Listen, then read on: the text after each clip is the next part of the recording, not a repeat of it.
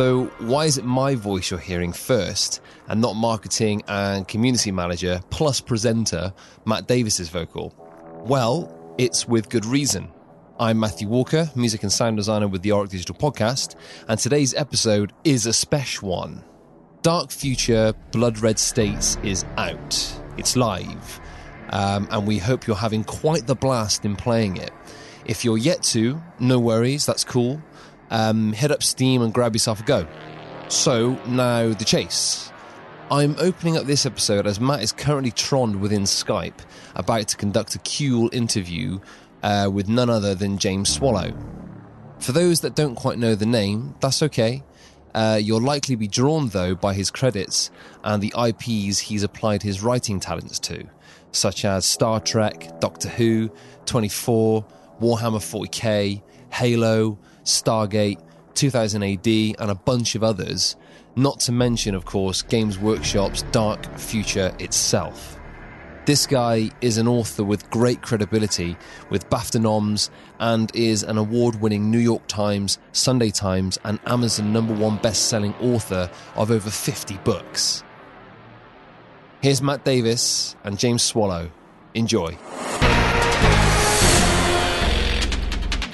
So we're very, very thankful and very grateful to have with us a New York Times bestseller. That is one of the privileges I can give you. That is right.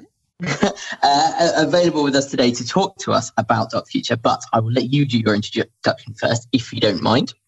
Well, my name is James Swallow. I'm a New York Times bestselling author. I'm a writer of stuff. I've worked in video games. I've worked in novels. I've written for audio drama. I've written for television. My connection to Dark Future is I've been involved as a consultant with the video game project. But before that, I wrote a tie-in novel called Jade Dragon back in 2005, which was based in the franchise. And I've always been a fan of the game since the very beginning. Amazing. So when you say you've written a lot, I mean, the stuff I've discovered about you, 40k, the Horror Heresy stuff, you've done stuff with Star Trek, Doctor Who, Voyager, Stargate, Halo, interesting Battletech. I didn't realize you'd done that as well. That's another thing. Yep, all of that's true. I'm lucky enough that as what we call a tie-in writer, somebody who works on fiction that's based in other existing franchises, I'm lucky enough to have been able to work in fictional universes that I've been a fan of all my life. You know, so games and stories based on movies and TV shows that I've enjoyed. I've been able to kind of contribute a little bit to the sort of the tapestry of those vast universes by writing short stories or novels or scripts. Which is, I think many of us and many of our listeners as well will probably be thinking, oh boy, that's the sort of job I would love to have done. Yeah, it's pretty cool. You know, I mean, to be able to, it's great to be a writer. I mean, I love being a writer anyway. I mean, I write my own fiction as well. And it's great to be able to tell your own sort of stories. But part of the fun of working in an established intellectual property, or IP as we call it, involves you basically, someone gives you a big box of toys and says, would you like to play with these toys for a little while? And you can't get dirty fingerprints on them, and you can't break them, and you have to put them back in the box when you're done. But for a little while, you get to play with this great toy box of this fantastic fictional universe, and that's just so much fun. That's a really good analogy for it. Actually, that's a very, very cool way of doing it. I would also say as well that you've also had the fortune to write your own stuff as well. You've written so is it 2 series? I'm going to say Mark Dane and the Sundowners. Sundowners, yeah. Yes. Yeah, Sundowners was right at the very beginning of my career. That's almost 20 years ago now. That was a series of steampunk westerns I did sort of for the kind of YA market. Those were the very first novels I actually wrote. That's the stuff that got me kind of recognition with tie-in publishers. I was able to go to them and say, well, I wrote these novels, you know, I could prove that I could write and I could, deliver to deadline, that kind of thing. And they said, oh, well, if you can do those, maybe you could write a story for our franchises. And then more recently, I've kind of sidled sideways out of the kind of sci-fi and genre stuff that I've been doing, and I've moved into what is my kind of next favorite genre, which is the sort of action thriller, espionage, kind of modern sort of action story. And that is my Mark Dane series of novels. I've written, just coming up, the fourth one of those is going to be coming out very soon. That's called Shadow. The first one in the series is Nomad. That's followed by Exile. Ghost is the one that's current. Mm-hmm. Shadow is going to be coming out in May. And that's an ongoing series of books. Those have been doing really well and been getting me sort of out there to a whole new audience. And I've been having a great time writing those. Very cool. Very, very cool. And we are going to come back and touch on that. But I have to only sideline you down the pathway of, so when was your, let's go into the Dark Future stuff of it, but to say that, like, when was your first experience with Dark Future? Was it with the picking up as a novel? Did you play it as a board game? Did you hear about it another way? What was your entryway into Dark Future? So the first time I saw it was the original board game. So, remember that box set with the, the plastic cars and all the sort of tiny little Airfix model sort of kit that you had. A friend of mine owned the game, and I remember seeing it and falling in love with this brilliant idea that because it was scaled to that kind of Matchbox Hot Wheels car kind of size. Yeah. And I as a kid, I had a huge collection. I still do have this massive box of Hot Wheels cars. And I thought, this is perfect because I've already got like an entire sort of road army of vehicles that I could build, and so I loved that idea of it. And it tied into, it just pushed a lot of the right nerdy buttons for me, because it had that kind of Mad Max sort of stuff going on there, but there was also a very cyberpunk kind of feel. And back in the 80s, that was, the late 80s, early 90s kind of when it was coming out, wasn't it? So that was still a very sort of strong flavor out there in science fiction. And it just attracted my interest with all these things. And also it's a great game. It's a really fast, fun game. And I had a lot of fun playing it.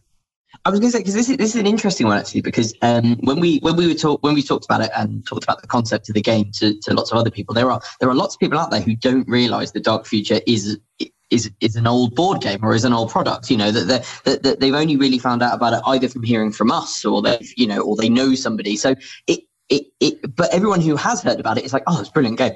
It's really good fun. It's really, really good fun. I wonder. My personal opinion is, is it just one of those games that just unfortunately just didn't make the cut? Even, it's like the sort of, it was a half decent game, but, just unfortunately the wrong marketing push or the wrong whatever happened to it, that it didn't get into the mainstream consciousness as much. I think there's always been that subgenre of sort of car combat games. That's always been a board game. You look at Car Wars is a great example. Battle Cars was another game that came out around about the same sort of time.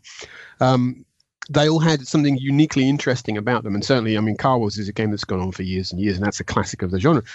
I think Dark Future was interesting because it embraced something that GW, Games Workshop, were really good at doing, which is the whole miniatures thing. Yeah. So instead of it just being pieces on a board, it was an actual car and an actual motorcycle, and you had figures, and it felt very tactile. And I think that was to do with that was the inherent sort of appeal for that. But it's not part of their core IP. It wasn't connected to like the Warhammer 40,000 universe. It wasn't connected to Warhammer Fantasy. And I think because maybe it wasn't part of that, that's why it was never served as well as it could have been.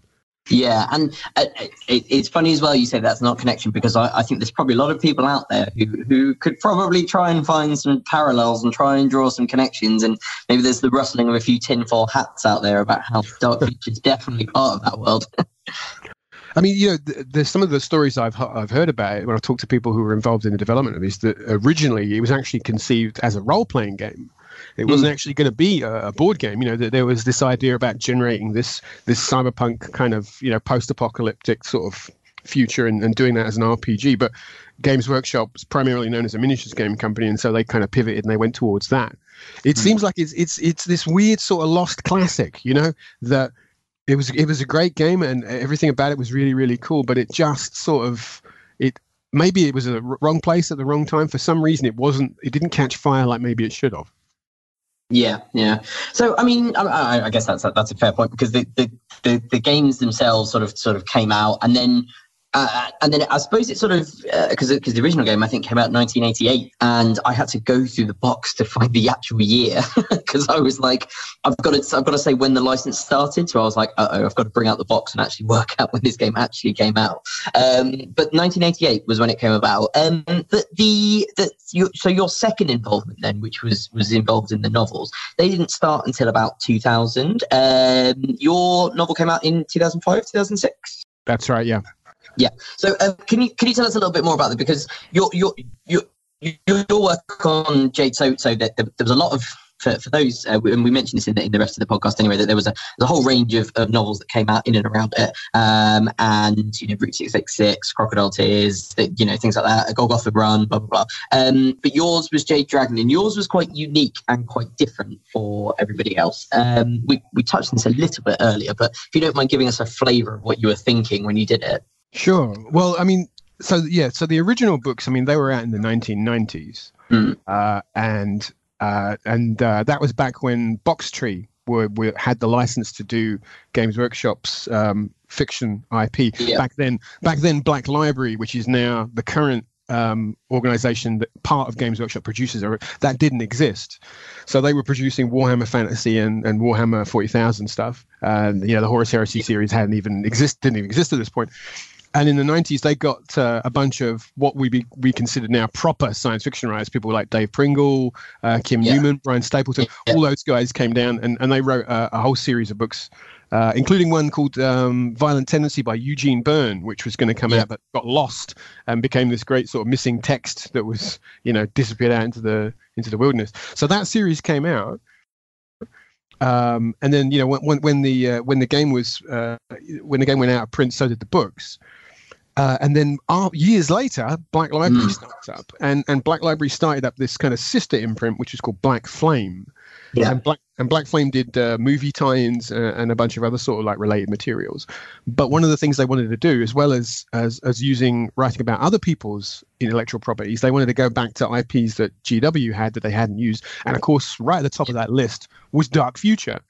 Mm-hmm. Now, and it's kind of crazy the way it worked, because a lot of the books that were written in the 90s, they all had this idea of, the Dark Future universe as being this kind of weird, crazy parallel reality where history had gone on a different path. And those books were all set before the turn of the century. They were all set in 1999, and they had this whole sort of backstory about how when the millennium happened, there was going to be this apocalyptic event, and demons from another dimension were going to turn up and eat the planet. Yeah. And so everything there was in this very kind of late 90s pre-millennial sort of thing. And you had all these weird parallel versions of characters of this weird parallel history where you would see people that we knew from the real world in very, very different ways. Very famously, there's Kim Newman's Comeback Tour, which is about Elvis as this demon fighting bounty hunter in the Deep South, which is pretty awesome. That is pretty awesome, actually. and of course, when the books were coming out for Black Flame, all of that stuff was old hat, because we were in the 2000s now, right? And it seemed a bit weird to talk about. How can we talk about the coming apocalypse, when the clock strikes midnight on 1999? Because that's not going to make sense to anybody.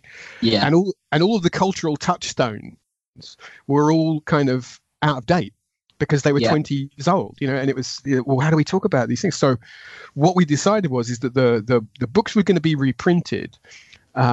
So you would get all of the old books from the 1990s coming back, also with a whole series of new novels that were being written at the same time. And all of the stuff in the old books, all of the cultural touchstone stuff, all of the sort of the 90s era references were all going to be updated. Right. So, for example, I remember one famously about the Nolan sisters. If you've ever heard of them, yes, yeah. Before your time. For those people who were before your time, that was a kind of a British girl band. So it was like taking the reference to the Nolan sisters and making it a reference to, like, Atomic Kitten or something. Something that's a bit more timely, So it was kind of a weird idea going through and making all that kind of stuff. So writing in parallel with these books being reprinted, there was me, Stuart Moore, Dave Stone, and I think a couple other writers as well, and we'd all been parachuted in, like, do you want to write about Dark Future? And so I was like, I love this game. I love this crazy, wild sort of universe of it, because it's really gritty and interesting, but it's not serious. So you can kind of do some wacky stuff. There's still that bleak comedy, isn't there? Yeah, and it has this very kind of heightened comic book kind of sense of reality to it. Mm. So for me, I absolutely loved it, and I thought this is an opportunity for me to do something I've always wanted to do, which was write my 1980s cyberpunk novel, because I absolutely loved those books, and I thought this is the opportunity for me to tell that kind of story and combine it with something else that I really enjoyed, which was Hong Kong action movies. Mm.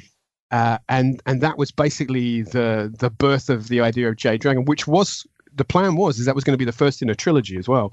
Oh, right. Okay. So in the Dark Future universe, most of the world that was detailed was the United States, and a little bit of Europe. So I was looking at all of this material, and I thought, well, nobody's gone to the Far East in the Dark Future universe. So what I had pretty much a free hand. I'd said to Christian, this is what I'm thinking. And he said, well, none of this has been detailed. There's only the sort of vague references to these mega corporations in Japan and China, but you can essentially do what you like. That's really cool. So it was terrific. So I had carte blanche, and I'd come back from I'd been in Hong Kong in 2001 on a holiday, which ended up turning into a big research trip. and it's an amazing city. And so I had this hankering. I remember when I came back from the trip, I thought one of these days I've got to find an opportunity to write about this city because it's so cool. It's such an amazing vibe there. And this was the perfect storm. All these events coming together. I thought, Jade Dragon, this is the story that I'm going to tell. So there it was. It all came together, and I had an absolute blast writing it. And it's my love of Hong Kong movies is definitely marbled through it. Each chapter of the book is named after a particular Hong Kong action movie of my favorite type. Cool. So all the chapter titles are all movie titles, and there's a lot of in the idea of the books where we would have people from the real world appearing in the story, but as different characters or different versions, parallel versions of themselves. Characters like people like John Woo, Jet Li, Jackie Chan, Chow Yun-fat, all of those people appear in these books as as different versions of themselves. As me kind of like giving a little salute to my favorite Far East actors. I was going to say this is your homage to their work. Absolutely. It is a total love letter to Hong Kong action cinema. So for those who maybe haven't read the books or like me, is at the end of the list of ones they have to read before they get to them. Can you just give us a very brief overview of what the story is, or what the tale goes on in Jade Dragon? Well, essentially, it's about two different guys. One guy is a young fellow who's been living in the United States, working for this giant mega corporation, and he's brought back to the headquarters in Hong Kong after his brother, who also worked for the company, has died under mysterious circumstances. And this is Frankie Lam, and Frankie thinks he's just basically being brought back for a promotion, and what he discovers is there's actually this devilish, demonic plot to summon this pleasure demon into the city of Hong Kong, and his bloodline is connected to this, right? And so he finds himself dragged into that. And then at the other end of the spectrum, we have a car thief named Ko, street guy, who is haunted by the ghost of an ancestor of his from the Warring States period, and he is essentially drawn into the other guy's orbit, and it's the two of them stumbling across this terrifying plot to basically sacrifice the entire city of Hong Kong to a demonic monster, and how the two of them come together to stop this from happening. And the third character in the story is an idol singer, which is kind of like a sort of manufactured pop star type character who discovers that her destiny is entwined with all of this as well. Yeah, cool. So, I mean, which again sounds like a very, very cool narrative to be able to work with. And I guess the next question then is like, I should probably ask this question after I ask another question, which is, what was your involvement with the video game? Because the second question I was going to ask is, did you find an opportunity to try and weave in some of that narrative into the stuff we've done, or was it much more you were just there as the best person to have for the direction we wanted to take with the video game? Right. My involvement with Blood Red States is on a much more kind of higher level. I think I was essentially kind of brought in as like a kind of tone and style consultant for it, because there is a very distinctive flavor to the Dark Future universe, because it has this kind of darkly nihilistic but also kind of bleakly funny sort of flavor to it. It's really hard. Some people find it really hard to get that, and you have to understand the nuances of it to sort of make it work. So I was brought in essentially as a consultant, as somebody who worked in that world, who had a familiarity of it, just to sort of suggest to the team at Auroch, is like, this is how you could tell your story. This is the sort of environment that you want it to take place in. Here's where the edges of the world are. You wouldn't want to go too far this way or too far that way. So my involvement was kind of like a high level, almost sort of in a executive story consultant, I guess would be the way you describe me. Yeah, so I didn't get a chance to kind of put any specific references to any of the stuff that I worked in from the book. It was more a question of saying tonally to keep it similar in that fashion. So what you're not excluding out is if we did an expansion that was entirely based around Hong Kong action movies, that you would not be free to be able to work on that with us. Oh, I would absolutely be there for that. Totally, 100%. So, I mean, you do make a really good point there about how you know the tone and the narrative is very unique to Dark Future.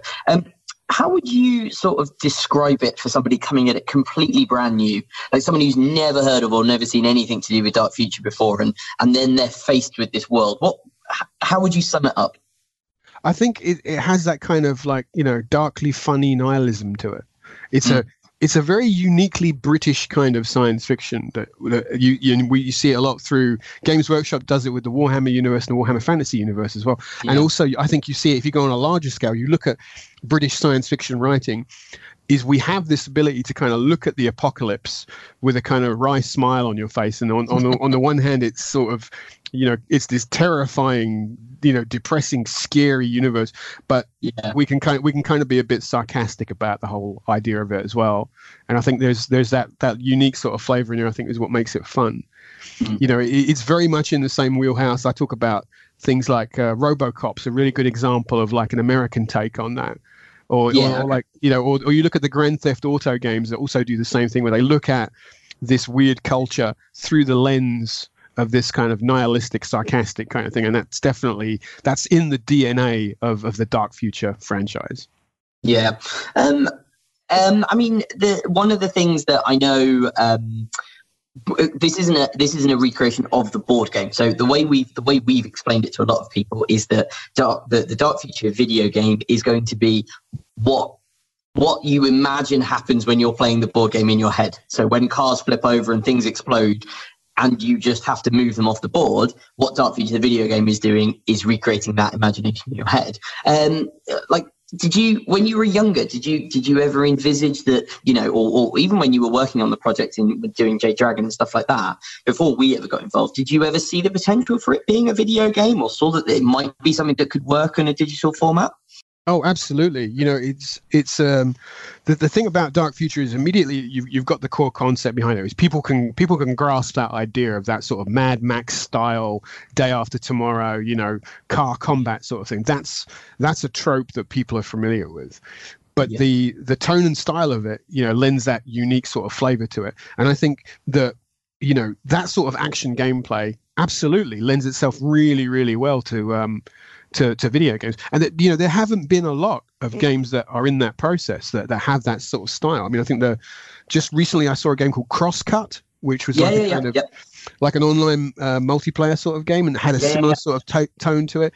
And there's games like, you go back a while, think about like Interstate 76, if you remember that, which was a kind of, again, a very kind of tropey take on the idea of cars with weapons. It's a cool gimmick, and it lends itself very well to video games. And I think what the Dark Future Blood Red States does that is clever is you've added this tactical element with the idea of the sort of like the ability to slow down time and plot your moves. And so you're drawing from what feels like a board game mechanic, but putting it into the video game world in a very unique and interesting way. Yeah, absolutely. Well, and very kind words of you as well to say that.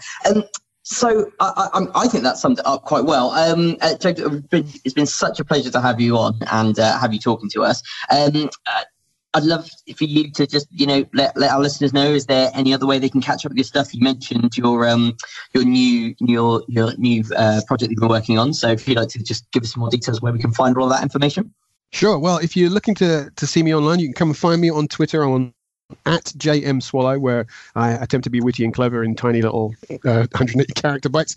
Or you can come along to my brand new website, which is jswallow.com. I've just launched that very recently, and that has information on there pretty much on my entire writing career. So it's your one-stop shop if you want to find out anything about me. Also talk a little bit about Dark Future on there as well. And I'm also currently spinning up to be releasing some elements of a a short story which will be given away on the site over the next sort of 5-week period, which will be free to download. And that is in the run-up to the launch of my next thriller novel, Shadow, which will be coming out at the end of May. Brilliant. Excellent. Well, James, thank you so much for your time. Oh, my pleasure. Man, that is so rad to have James Swallow talking about Dark Future, backed up by a pool of credits that adds such weight. What a gent. So, to close this episode, Matt has left me with one instruction. Let me just grab this little prop. Now, of course, you can't see this, but you can hear it. But it's a piece of paper, a piece of Matt Davis branded paper with these scribbled notes saying, "Buy Dark Future now." That's it. And frankly, that's the only thing left to say. Buy Dark Future.